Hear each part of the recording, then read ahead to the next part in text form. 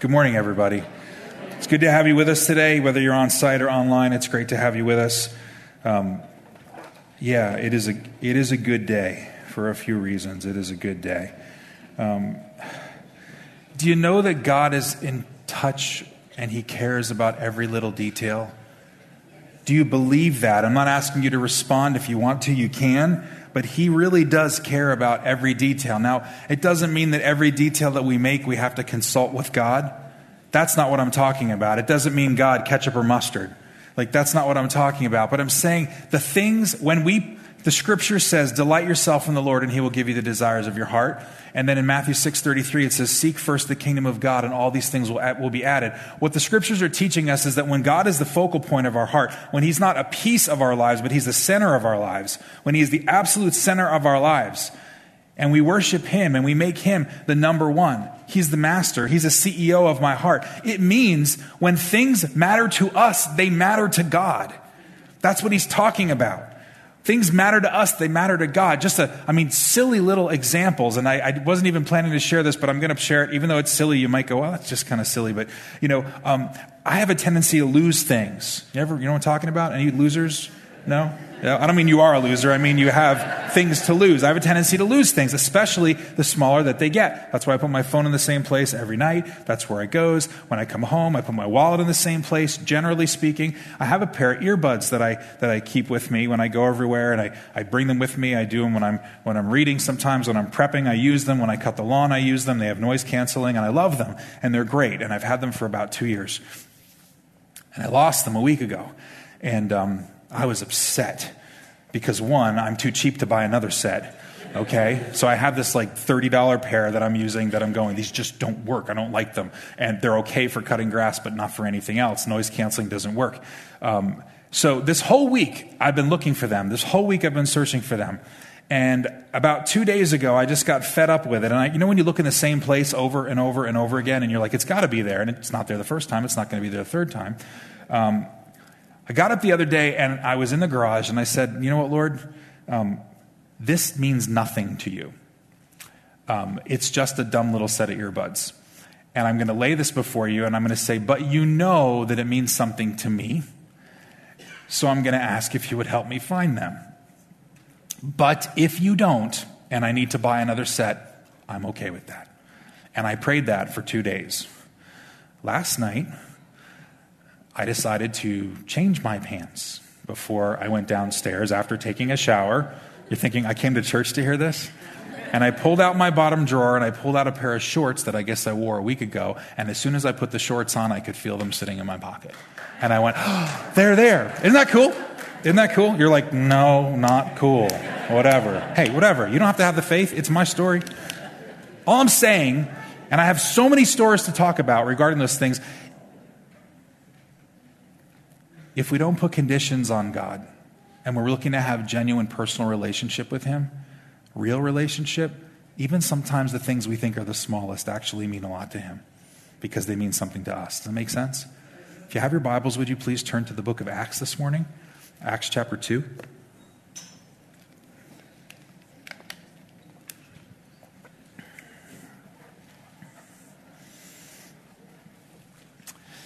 All right. Besides being June 5th, does anyone here know what today is? What we celebrate as the Christian church. Does anyone know what today is? You can just say it. Say it again. Pentecost Sunday. Today we celebrate Pentecost Sunday. And we are going to talk about Pentecost Sunday. Okay, my message is called The Power of Pentecost.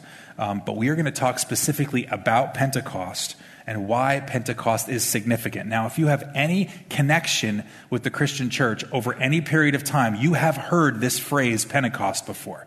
And maybe you're not too familiar with it. Maybe you grew up in a fellowship that was more conservative or maybe a bit more fundamental, like I initially did. And you've maybe heard about it, but it was kind of like the people down the road that kind of maybe spent more time celebrating it. Or maybe you came from a very Pentecostal, charismatic type of background in the Christian church, and this is very common experience for you, that you're familiar with what this is and what it means, and maybe you have a bunch of understandings of what happens in Pentecost based on what you see in Scripture. But here's the thing. Pentecost is absolutely significant. Next to the cross of Jesus Christ and the resurrection of Jesus Christ, Pentecost Sunday, I believe, is the third most significant event we see in all of Scripture. Without the cross, there is no forgiveness of sin, right? Without the resurrection, there is no confirmation of what Jesus did, and life comes through his resurrected life. And without the power of Pentecost, without Pentecost, there is no power living within us. And I'll explain that in a few minutes. There are 3 reasons why I think Pentecost is significant. But before I get to that, let me just address the elephant in the room, because you might say, I don't even know what Pentecost means.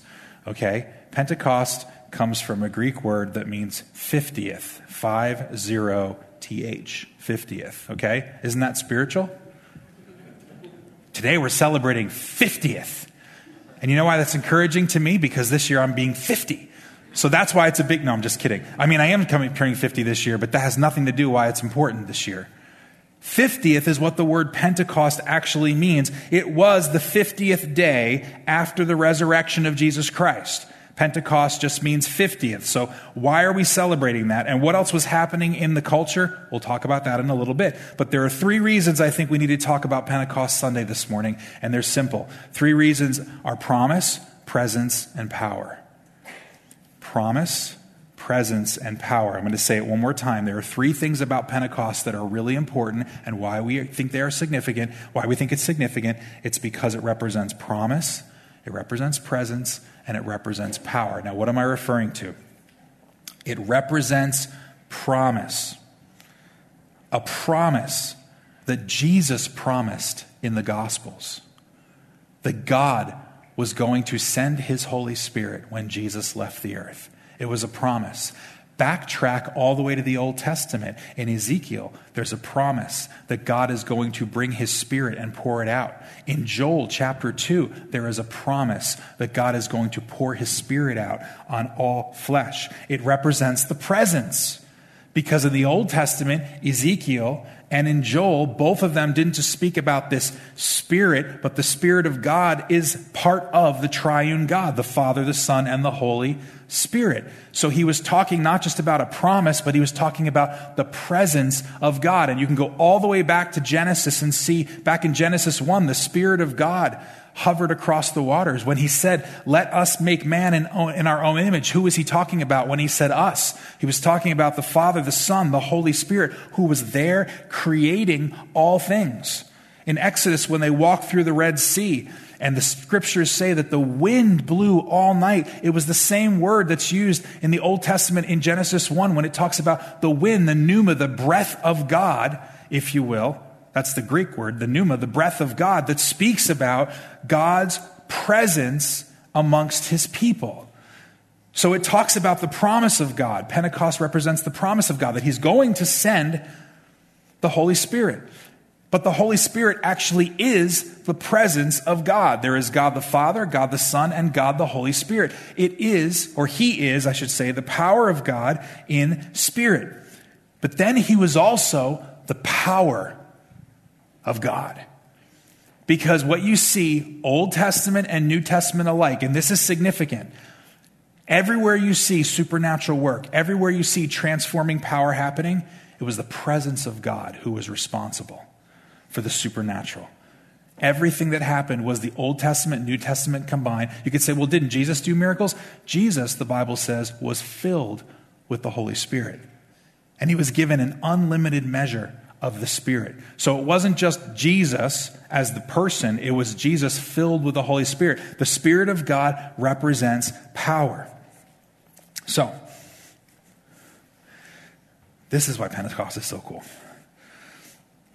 In the Old Testament, going all the way back to Exodus, the presence of God lived around the people. And if you go back to the book of Exodus, we won't go there this morning, what you would see is in the wilderness, there was a camp, and there were 12 tribes, and there was a tent, and the tent, the presence of God would descend, and he lived around the people that were there, but he was from a distance.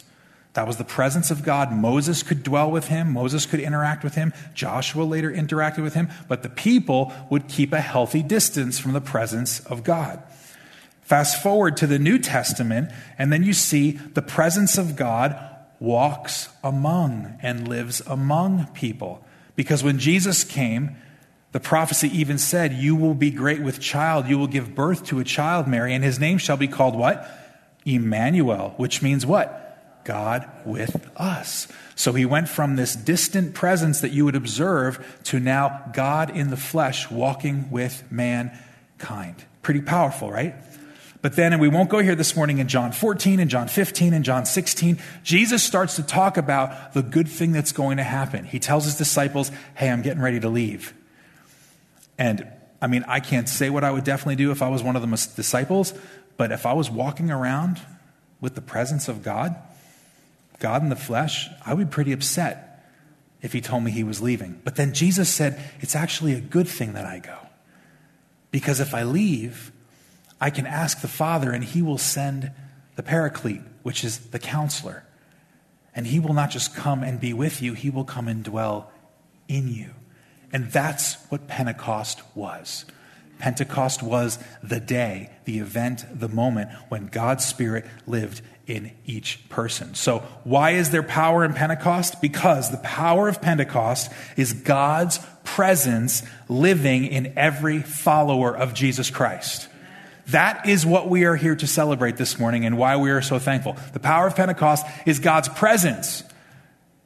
If we go back thousands of years, they saw his presence from a distance. If we go back 2,000 years, they walked among and with God, Jesus Christ in the flesh, the Son of God. But then when Jesus left and he ascended in Acts chapter 2, they received true power when the Spirit of God came and lived inside every follower of Jesus Christ. It's a beautiful trajectory. And what's even more beautiful is that he's not done yet, because there's another piece to that story. But this is Pentecost Sunday, so you got to wait till we talk about that later. Okay? Now, when I say the word power, I'm sure many different things come to mind.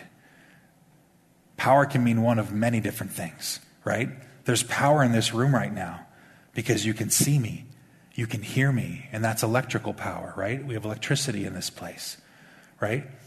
There is power in numbers because if one of you were singing during the worship service, it would be okay. But with everyone singing and worshiping together, it's powerful, isn't it?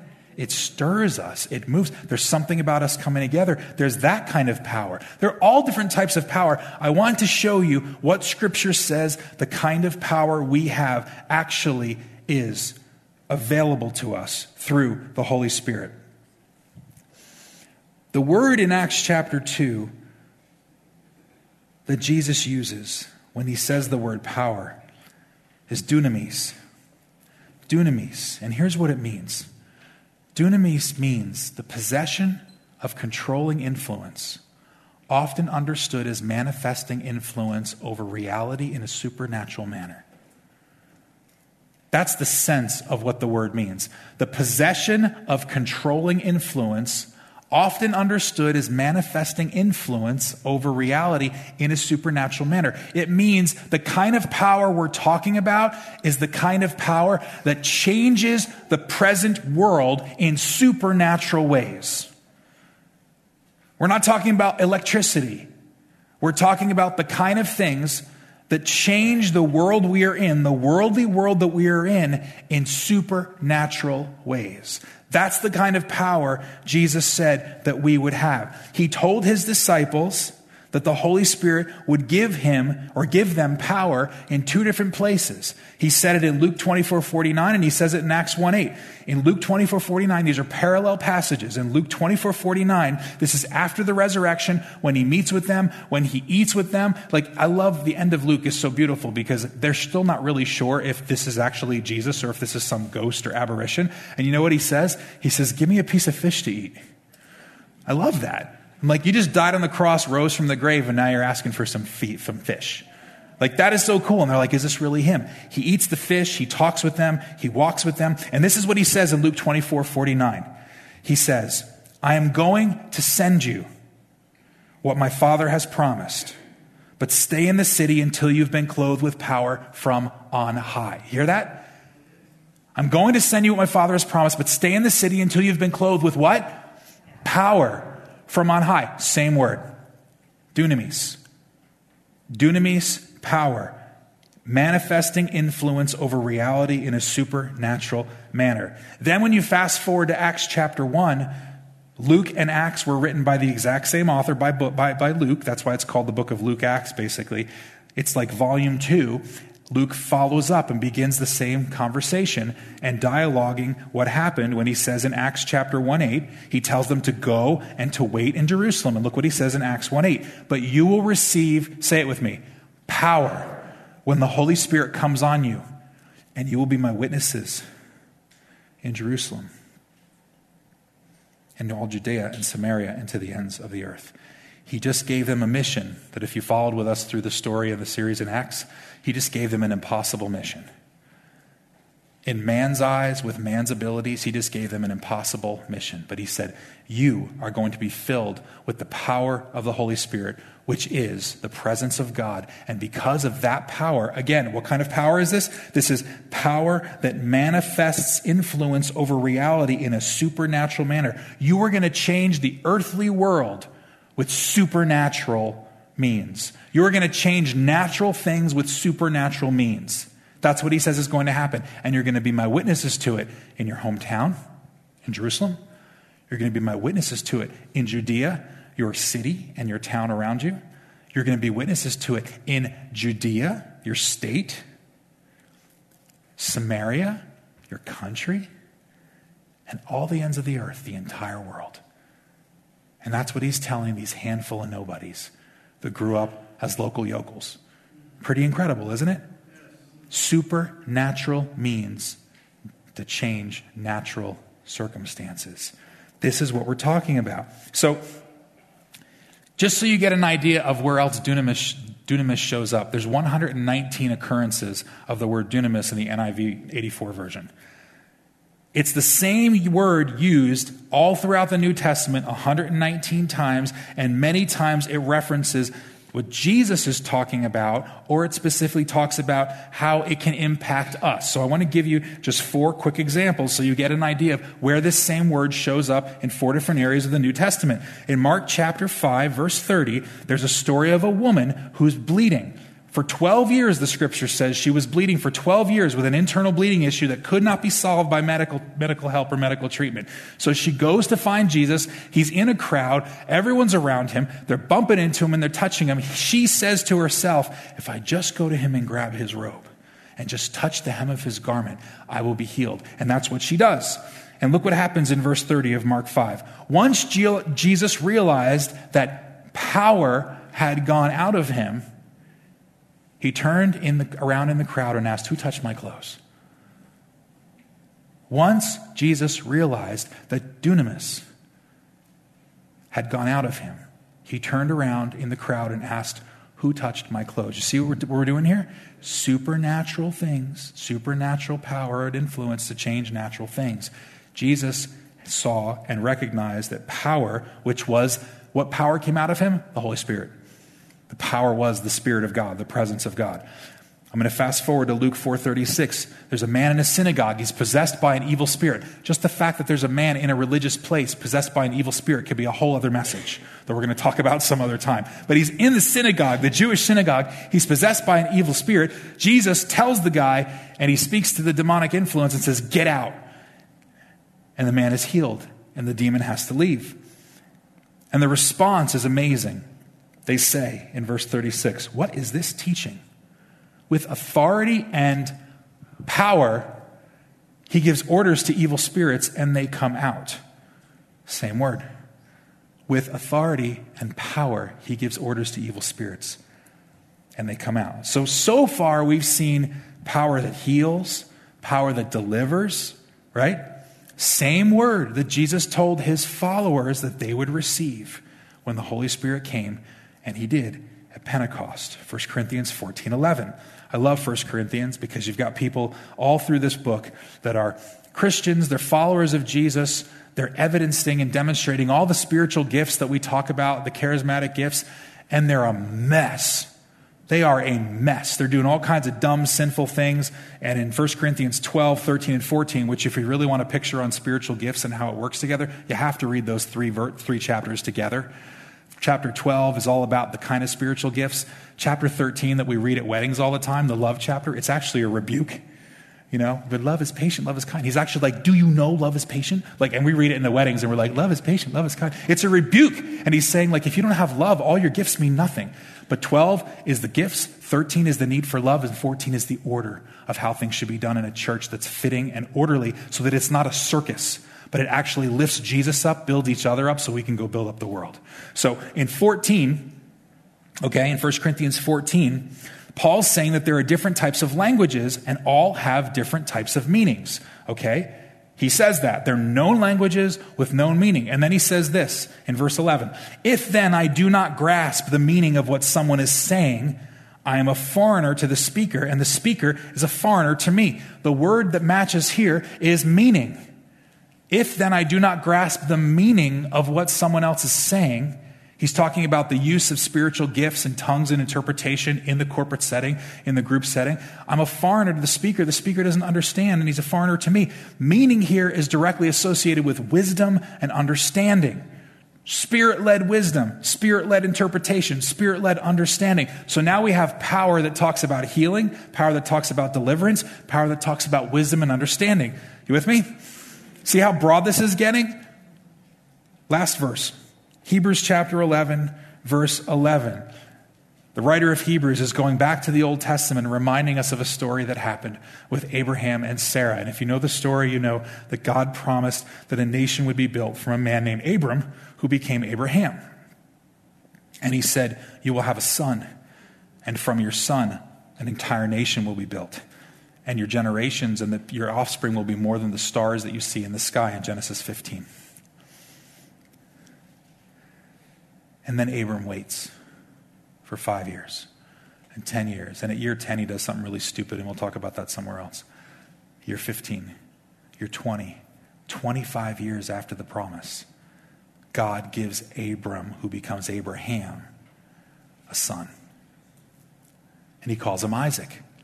And his wife Sarah at that point gives birth to a son at 90 years old. How many women could go, good Lord? 90 years old, you're still around, God bless you. That is a beautiful time to love your grandchildren and then let them go home with their parents. And at 90 years old, she gives birth, and she's well past the child rearing ages. But look what the writer of Hebrews says in verse 11 about Sarah. And by faith, even Sarah, who was past childbearing age, was enabled to bear children because she considered him faithful who had made the promise. Was enabled? Dunamis. Same word. God introduced a supernatural power into a natural circumstance to change the world around them. Isn't that cool? Those are just 4 examples. There's many, many, many examples. I told you there's 119 uses of it. So we're not going to go through any more, even though I know you want me to. So we're going to do that some other time. Why am I telling you all this? Because all of those instances point to the fact that the kind of power that God has called us to walk out and to experience is vast and broad. But it's important for us to understand what it needs to look like for us today. And for us to understand what it looks like today, we need to go back to what it looked like in Acts chapter 2. So here's what it looked like when the Holy Spirit came in Acts chapter 2. We're going to read verses 1 through 13 together right now, beginning in verse 1. When the day of Pentecost came, they were all together in one place. Suddenly, a sound like the blowing of a violent wind came from heaven and filled the whole house where they were sitting. They saw what seemed to be tongues of fire that separated and came to rest on each of them. All of them were filled with the Holy Spirit and began to speak in other tongues as the Spirit enabled them. Now there were staying in Jerusalem God-fearing Jews from every nation under heaven. When they heard this sound, a crowd came together in bewilderment because each one heard their own language being spoken. Utterly amazed, they asked, "Aren't all these who are speaking Galileans? then how is it that each of us hears them in our native language? Parthians, Medes, Elamites, residents of Mesopotamia, Judea, and Cappadocia, Pontus and Asia, Phrygia and Pamphylia, Egypt and the parts of Libya near Cyrene, visitors from Rome, both Jews and converts to Judaism. Cretians and Arabs, we hear them declaring the wonders of God in our own tongues.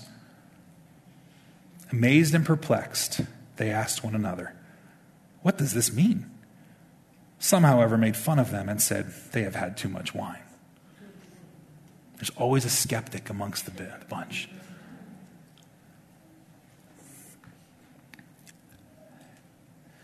They're praying. They're waiting. They're in Jerusalem. The Spirit comes on Pentecost, fills them. There's a sound of rushing wind, right? There are tongues of fire deposited on the heads of each one of them. And there are prophetic utterances, which, according to the Scripture, when you read it the way the Scripture says, they all spoke known languages that they were not trained in, declaring the praises of God prophetically so that all of the visitors of the town could understand and the message of Christ could go through the world. Isn't that cool? That's what was happening here. I don't want to misinterpret it. I don't want to turn into something else when people say, oh, that they were crazy, they had too much wine, they were drunk. And Scripture doesn't say that. If you went into a room where people were speaking 15 different languages all at the same time and you were a cynic, you'd think they were drunk too. All I'm saying is whatever is here in the midst is that they were speaking. The presence of God, the Spirit of God was coming forth and was being spread to all the people of all the area of Jerusalem in their own tongues and in their own languages. Wind, fire, people speaking in no languages they did not know. Sometimes people look at that and they say, I don't understand why all those things, three things happened. What was the purpose of that? The answer to that, I think, is very, very simple in Scripture, because the Jewish people understood the presence of God through the Pentateuch, the Old Testament first 5 books, Genesis, Exodus, Leviticus, Numbers, Deuteronomy. Exodus was the place that they went back to reference the presence of God. And when you see the presence of God evidenced in the Old Testament, what you see are 3 different things. You see the wind that represents God. You see fire over and over and over that represents God. And when you talk about prophetic utterances, when the Spirit of God came upon people, they declared the praises of God and they prophesied. You with me? So why would they have to do that? Because they didn't know what to expect. Jesus told them to go into Jerusalem, and he could have been telling them just to wait for something they never heard of before. Look, you're going to get the Holy Spirit and the Counselor. And they're going, great. How do we know? How do we know? When we get the Holy Spirit, how do we know the Holy Spirit dwells in us? What does it look like? What does the experience look like? You know, I have a tendency to sell things on Facebook Marketplace because it's local and it's quick. And when you meet up with people, one of the first things we do when we meet up somewhere is we tell them what kind of car we're driving. You ever do that? Hey, I'm in a blue CRV. I'll meet you in that parking lot. Otherwise, I could sit in that parking lot all day and they'd be going, where is he? Where is he? I don't know what I'm looking for. His name is Paul, and he's in his car, and I know he's kind of bald, but I mean, I can't see him in the windows. I give some descriptors so that he knows. So when the person comes to me, they see the car. Then when I open the door, they recognize the face because my profile is on my Facebook profile. And then when I open up the trunk, they see the item, and they know that, there's a car that matches the description. There's the face of the person I've been talking to. There's the item I'm going to purchase. They know that they know that they know that they found the right thing. Can I tell you? It's the exact same thing we see in the New Testament. This is how they knew the presence of God inhabited them in that moment. The wind of God, the fire of God, the prophetic utterances. There was no disputing in their mind that they just received the power of God and the Spirit was working in them. Make sense? So cool. I love that. That is so important. Now, there are so many benefits to Pentecost and why Pentecost Sunday is significant, but I think there are 2 that we can boil it down to.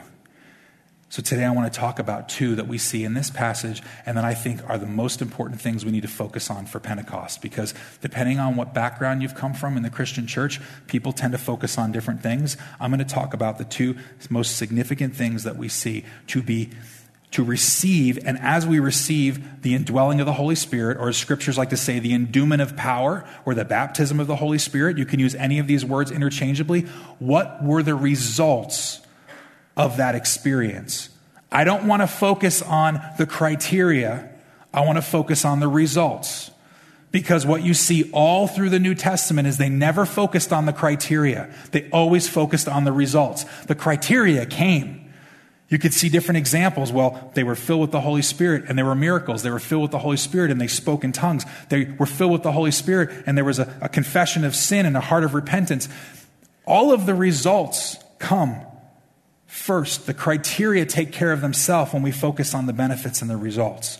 So, what do I want to focus on today? Two things. The power of Pentecost.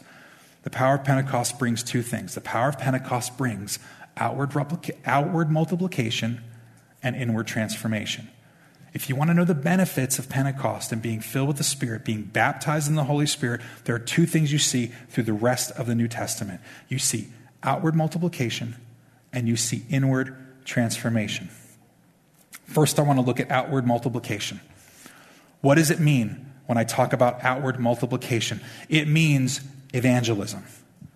It means the heart of followers of Christ being compelled to share the gospel with others around them and across the world. This part of the two parts is focused on doing. It's what we do as a result of being filled and baptized with the Holy Spirit. Followers of Christ who are empowered through the baptism of the Holy Spirit are compelled to share their faith with other people. You can't argue that any other way in Scripture. If you are filled with the Holy Spirit and you are walking in the fullness of the Holy Spirit and you continue to be filled with the Holy Spirit, you will be compelled to share what you have with people around you. And if you don't, something's wrong. That's not a judgment. I'm looking at Scripture and I'm saying that's one of the gaps. What you see all through Scripture is the doing is a big piece. It's the most common result the church associates with baptism in the Holy Spirit. With Pentecost and Spirit baptism. Matthew 28, 18 through 20, Jesus gave the commission to the disciples. Back at the end of Matthew, he said, then Jesus came to them and he said, all authority in heaven and earth has been given to me. Therefore, go and make disciples of all nations, baptizing them in the name of the Father and of the Son and of the Holy Spirit. Stop for a second there. I bolded make disciples because that's the command. The command is not go.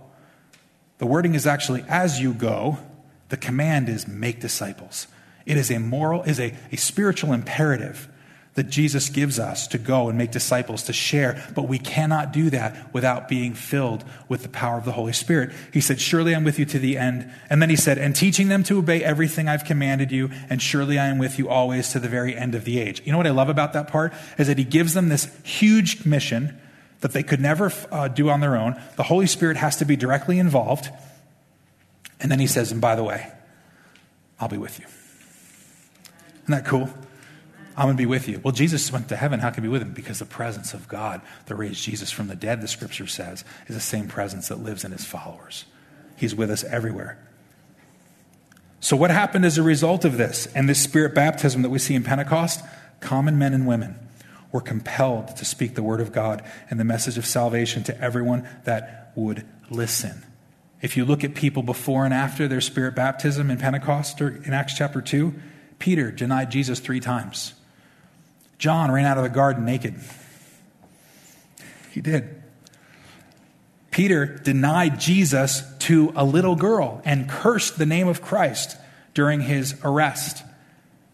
And yet after Pentecost, we see in Acts chapter 2 that he preached to a crowd of people, and in one message, 3,000 people got saved. I mean, that goes from like house church to mega church like that. Could you imagine? Stephen, in Acts chapter 6, he wasn't one of the original 12. He was a deacon.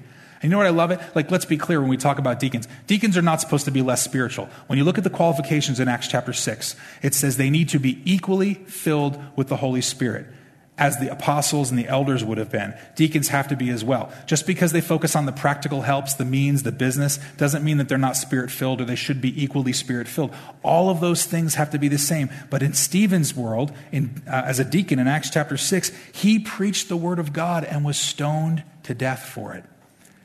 And as he was dying, He looked up and he made a declaration that he saw God. And his heart was connected with Jesus regardless of what was happening to him in the natural, because he was seeing the supernatural. How does that happen? Being empowered through the Spirit of God, through the Holy Spirit. In fact, every one of the apostles that you see in Scripture, they all went to different places and shared the gospel after Acts chapter 2.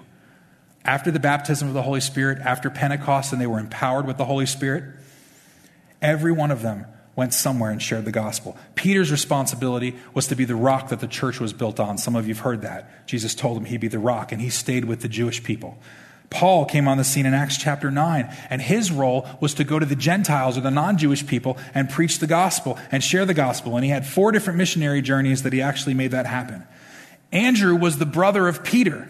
And Andrew traveled throughout the entire Black Sea region, which is now the current, well, not current, but it was part of the old Soviet Union. He traveled all through there, and he died in Greece preaching the gospel. Thomas. Some of you know the Apostle Thomas, right? What do we call him? Doubting Thomas. You know, he's going to smack every one of us on the other side of heaven when he meets us. It's like, I did all these things for Jesus, and you still call me a doubter? You know? I mean, like, because it sticks with him. We remember. You know why? Because we identify with that. We identify with all the miracles that Jesus did, and Thomas still said, unless I see it, I'm not going to believe. And Jesus came to him, put his hands in his side and his hands in his hand, and Thomas said, my Lord and my God, my Lord and my God. And he gave his life for Christ. Thomas traveled east of Syria. He went all the way to India before tradition says that he was thrust through with a spear and he died for the sake of the gospel. Matthew, one more example. He traveled to Persia and Ethiopia before him being killed for the gospel of Jesus Christ. Those are just some of the examples of the 12 and what happened.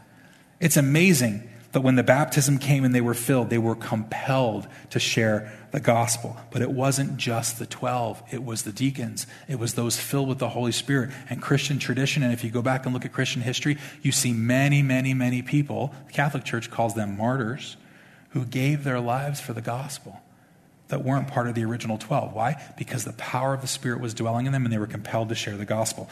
Sharing the gospel brings the desire. Being filled with the Holy Spirit brings the desire for outward multiplication. Today, our church is affiliated with the Assemblies of God, and whether you have familiarity with the Assemblies of God or not, what you need to know is that the Assemblies of God is a fully Pentecostal denomination. We're actually called a collaborative fellowship, but that's another conversation as to the difference of what they really are. But we are affiliated with the Assemblies of God. This organization was founded in 1914, just a little over 100 years from 100 years ago, in Hot Springs, Arkansas. There was a revival that broke out about 10 years before that called the Azusa Street outbreak in California. An outbreak doesn't mean it was a virus. It means that the Holy Spirit came in a way that was more like what we ever saw before in Acts chapter 2. It was more like what we saw there. 10 years later, the Assemblies of God was founded in Hot Springs with 300 people that showed up for that event. Today, in the United States, there's over 13,000 churches affiliated with the Assemblies of God and 3 million members. And around the world, there are more than 69 million members in the Assemblies of God. It is the largest Pentecostal fellowship or denomination across the entire globe. And it all happened within 100 years. How does that happen? Because when the Holy Spirit comes upon us and he fills us afresh with his Spirit, outward multiplication is one of the things that he puts on our hearts. And you know what's so beautiful about all of this? It's really inherent in what Pentecost actually means. Because if you went to the Jewish people and you used the word Pentecost, they probably wouldn't have understood what you were talking about. But they would have understood the Feast of Weeks. Because the Feast of Weeks was the celebration that they all gathered to Jerusalem for. And you know what it was? A celebration for them to gather to begin to celebrate the beginning of the wheat harvest. So it was during the actual harvest celebration that the Holy Spirit came and filled the hearts of every believer. And as a result of that, a spiritual harvest began to take place. Really cool, right? Like, you can't make this up. It's in Scripture. God is really intentional with what he does. Outward multiplication. Number 2, I want to talk about inward transformation. Inward transformation. What am I referring to?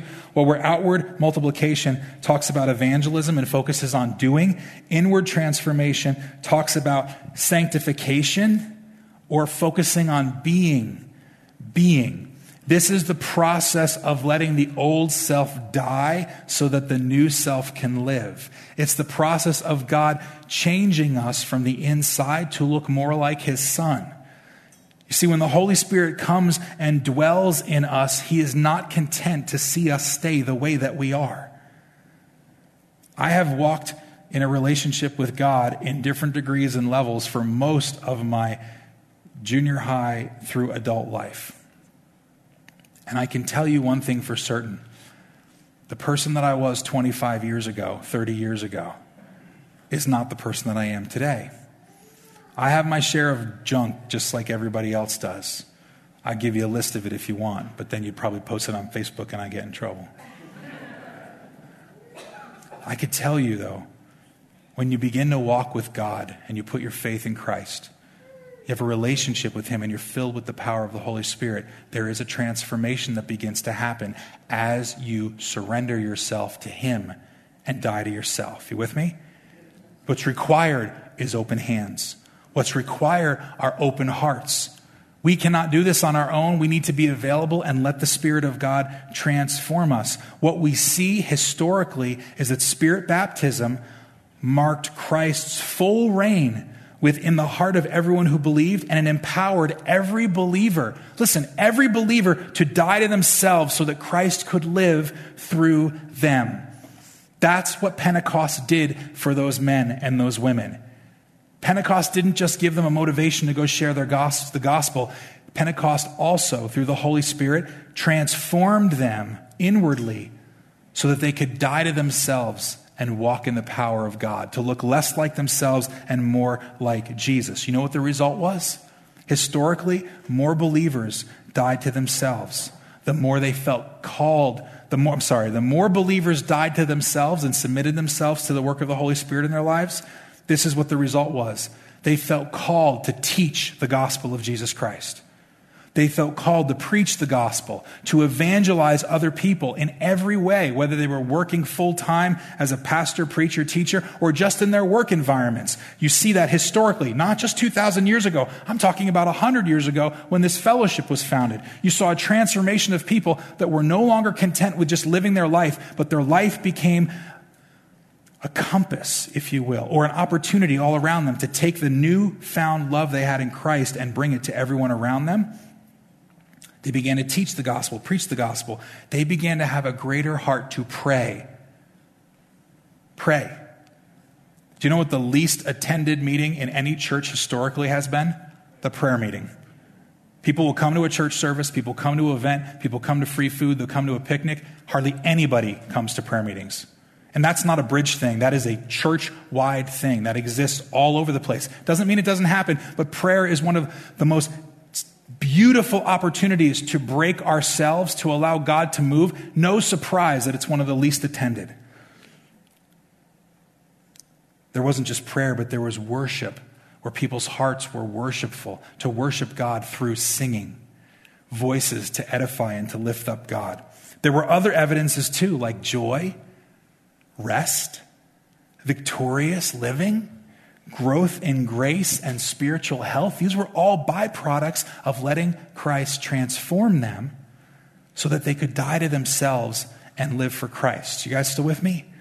This is so important for us to understand because the inward transformation was so powerful. How do I know so? We won't go through the two books, but if you look at the Apostle Paul in Colossians and Ephesians, and like I said, we won't go there this morning. Paul wrote to the church in Colossae and he wrote to the church in Ephesus. And through his entire writings of both of those books, he never prayed and emphasized manifestations. He never emphasized gifts. He never emphasized power to work miracles. He didn't do any of those things. He wasn't even praying for miraculous salvations. Do you know what he wrote to those two churches? It wasn't signs and wonders. What was his focus? Spiritual growth. Maturity, deepening your relationship with God. Can I tell you why? Because when that becomes your priority, all the other things happen.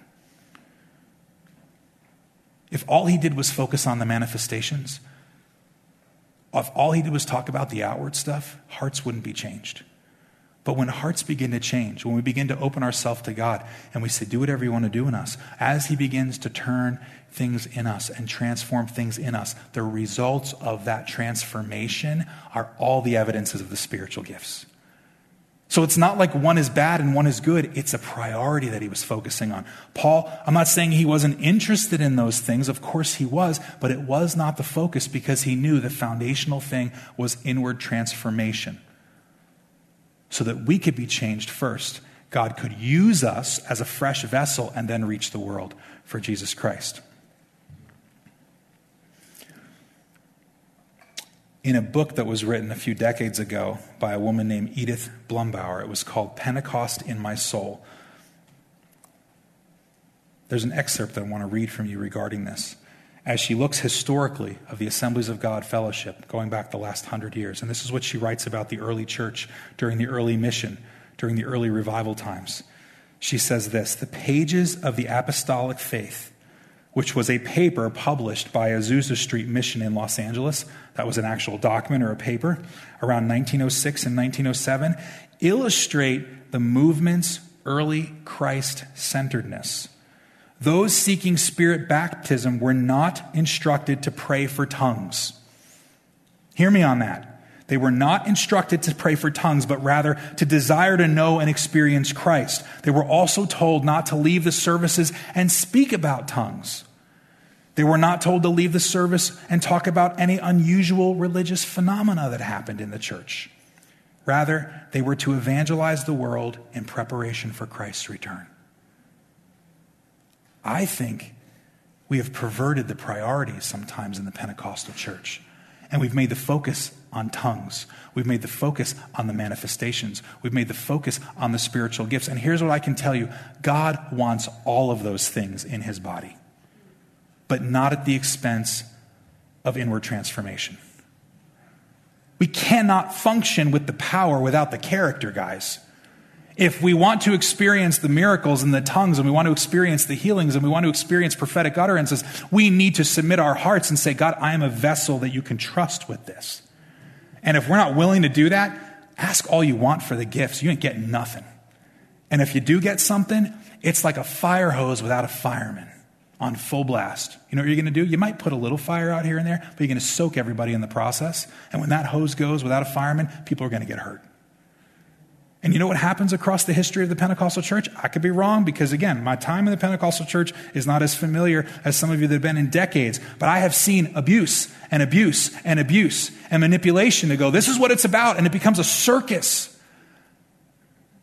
It's not that. The early church 100 years ago saw the need for the manifestations, but they said, hey, the manifestations are secondary. Trust God for the manifestations as you submit yourself to your heart. You know why this is so biblical? Because you can't go anywhere in the New Testament and see an instance where people were told to speak in tongues to receive the baptism of the Holy Spirit, and then they did it. No, what you saw were people that heard the message of Christ and salvation, and the result of their open heart was the manifestations. That's what you see. They didn't have to teach them step by step. They just said, become a follower of Christ. Walk with Jesus. He's a Savior. He's a risen Savior. And people went, oh.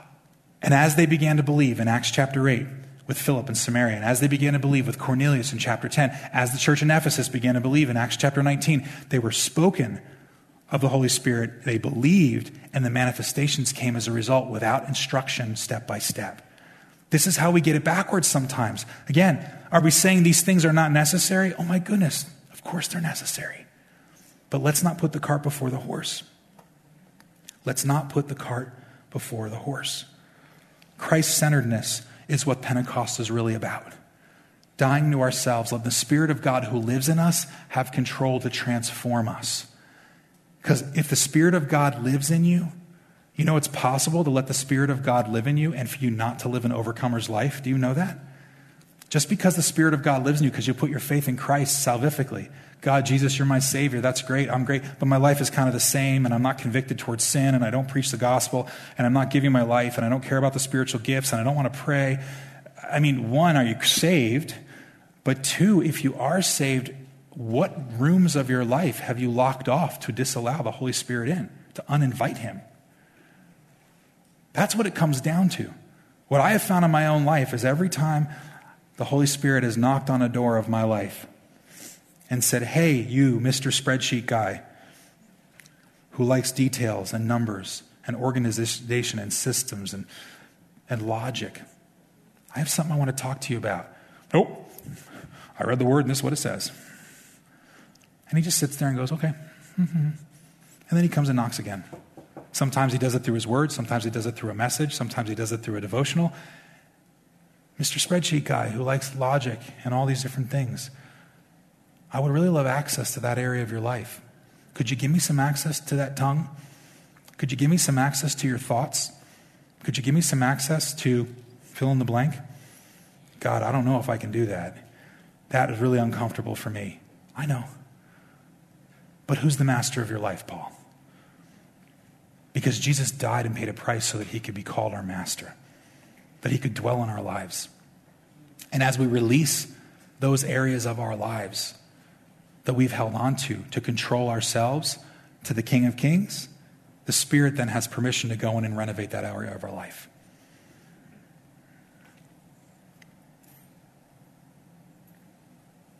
How do we do this? How do we do it? Well, let me ask you a question first before I answer that question. Because it is a good question. How? You could hear all this and you could say, yeah, that's great. But what's the next step? I think scriptures show us. Let me ask you first, if you compare what experience you have and what we've experienced to what we read in scripture, how do your experiences compare? If you are a follower of Jesus this morning and your experiences are what they are, compare them to what we've read for the last 36 weeks through the book of Acts. Do they align? Are they similar? Has God spoken to you? Is he transforming you? Are you preaching the gospel to others? Has he given you different types of spiritual manifestations and gifts? Is there a confession and a repentance towards sin to walk in holiness? Is there a desire for prayer? Is there a desire to worship God? There's so many questions we could ask. Compare your experience to what happened in the New Testament. And my question to you first, before I answer how, is do you want more of what God has for you? Because if you do, I think there's one answer. And it's a hard answer, but it's a simple word. And the word is tarry. The word is tarry. Now, that's not a 2022 word. A lot of people would say, what does that mean? Tarry means this. It means to abide or stay in one place. Abide or stay in one place. And that doesn't mean never leave your house. It doesn't mean you come to church on Sunday and tomorrow when I come back, you're still here. It doesn't mean that. It's a position of our hearts towards God. It's not a physical place, but it's a position of our hearts towards God, to tarry, to abide, to stay in one place, to seek God, not a gift, to seek relationship with God, not a gift. Because I can promise you this, when you seek God, I can promise you this as someone who didn't grow up in this environment, if you seek God and you give him your ears, your eyes, your tongue, you're going to experience manifestations you never experienced before. When you give him your wallet and your bank account, you're going to see him use your wealth and your abilities and resources to bless and to build things you've never seen possible. When you give your skills and your abilities to God and you let him transform, you're going to see him use you in a way you never thought were possible. But the way we get there is through tarrying. Tarrying. One more quote I want to pull from that book, Pentecost in My Soul, from Edith Blumhofer. This is what she said regarding the early Assemblies of God fellowship during the revival movement in the early 1900s. She said, from the very beginning, there were manifestations of charismatic gifts, and this phase of the meetings attracted attention. But these were not the primary objectives of the movement. The appeal was to Christians who were already devoted followers of the Lord Jesus and who were hungry for deeper spiritual experiences. And so, when the message was received, meetings for tarrying before God and seeking his face were conducted. Those meetings often produce seasons of heart searching and confession of weaknesses, shortcomings, and sin. But the seeker went before God in humility and confession. The door was opened for marvelous manifestations of divine grace and power. See what happened here? All the manifestations were happening, but they weren't the primary focus. What was the primary focus? Waiting on God, listening for God, sitting before God, praying before God. That's what it was. If I can say it a different way, God showed up when man's hunger for God exceeded their hunger for everything else. That's when God shows up in our lives. When our hunger for God exceeds our hunger for stuff, for wealth, for video, for media, for everything you can put. I mean, I'm going to go as far as saying it. Sometimes it's even family. Pressures that people can have. Family is great. God's called us to do this and to support our family and to walk in relationship with our families. But sometimes good intentions can result in bad results. People can stop people from doing things because of fear, and they don't want to disappoint their family. But Jesus said he also came to divide families, not because he wants to break up the family unit, but because he wants our heart to be primarily focused to following Christ, to tarrying before the Lord and being aware of what he can do in us and through us. Worship team is going to come here, and we're going to close in just a few minutes. But I want to tell you, tarrying is a theme you see all through Old Testament and New Testament. Just briefly, let me just tell you, Moses and Joshua in Exodus 33, they knew how to tarry before the Lord. Moses, Scripture said, would speak to the Lord face to face as a man speaks with another friend. Joshua, it says, would wait and sit in the tent of meeting because he would tarry before the Lord for relationship. It was a breaking of himself to be empowered by Christ or by God himself. Fast forward to King David in 1 Samuel 13:14, when Saul was being replaced as king, God's word through the prophet Samuel was, I'm going to put someone in this place as king, and it will be a man after God's own heart. Because he wanted to tarry and wait before God. His heart was sensitive to the Lord. Prophet Isaiah says in Isaiah 40:31 that those who wait upon the Lord will what? Renew their strength. They will rise up with wings as eagles. That's not passive. It's a hunger to pursue God over ourselves. And Jesus in Luke 5:16, the narrative says, he often withdrew to lonely places and prayed, communing with the Father. He tarried. There is no detour around this truth, church. Pentecost has been made available to you and to I. Pentecost has been available through the power and the empowerment of the Spirit is available to all of us. But I can tell you, we can say a prayer, we can trust Christ as our Lord and Savior, and the Spirit will indwell in us and will begin to regenerate us. But we don't have to walk in any power if we don't learn to tarry, if we don't learn to wait on God and be hungry for Him more than we are hungry for other things. David Wilkerson was the founder of Teen Challenge and Times Square Church, and he said this: when you strip it of everything else, Pentecost stands for power and life. That's what came into the church when the Holy Spirit came down on the day of Pentecost. Power. Power to reach a world. But before we reach a world, He's given us power to be transformed internally. As we get ready to close, can I ask you, as the team will sing this song about being in the presence of God, will you do some heart searching with me this morning? This is not the moment. I feel like we're standing at the beginning of a race. And I feel like we can be in our blocks and the gunman's ready to fire that starting pistol, that target pistol, and the race is getting ready to go.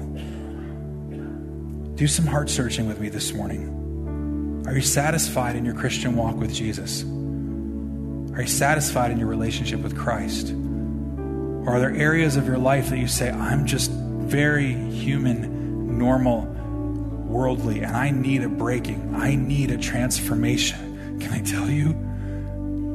Anything that doesn't represent Christ in this world that's in our lives can be changed through the power of God's Holy Spirit, because He put His Spirit in us with dunamis power. supernatural influence over natural things? Are you satisfied with your walk with Jesus? Can I ask you this question? Do you tarry?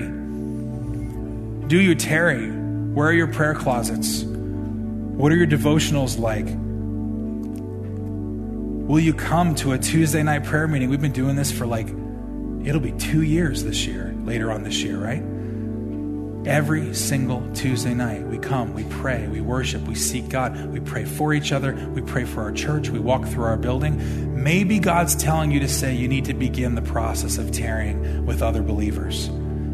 I can tell you there's been some pretty cool things that we've experienced during that prayer meeting. Is it a formula? No, but I can tell you what, some of the things I can attribute to the last 6 to 12 months in me are directly related to that experience.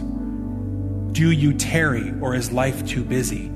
Because if life is too busy, you're going to get what you're looking for and what you're working for. What are you hungry for? What are you hungry for? Because I can tell you, whatever you're hungry for in this world, you get. If you're hungry for wealth and power, you'll get it. If you're hungry for contentment and complacency, you'll get it. If you're hungry to hold on to everything that you think makes you you instead of talking to Jesus and let him touch you and transform you, you will get it. But if in your if in your questioning and your maybe openness say, I don't quite know what the answer is to this, but I'm open, Lord. Show me, teach me. And you begin filling yourself with the word, and you begin surrounding yourself with people that know God's word, that can love you, not quote scripture at you, pointing at you, that can walk alongside you, that you can tarry before the Lord in prayer meetings. God begins to show you things. He begins to change you. He begins to break strongholds. That is the power of Pentecost. Because before Pentecost, that was not something available to the church. In fact, Pentecost is when the church started. Now we can commune with the Heavenly Father because his presence lives in all who believe in Christ. Isn't that amazing? And he sits in our hearts as a little flame, just like that flame on the screen. And he says to you and I, will you allow this flame to become a raging inferno in your heart? Tarry, pray, surrender, walk in relationship with me, and watch what I will do as you submit yourself to my presence.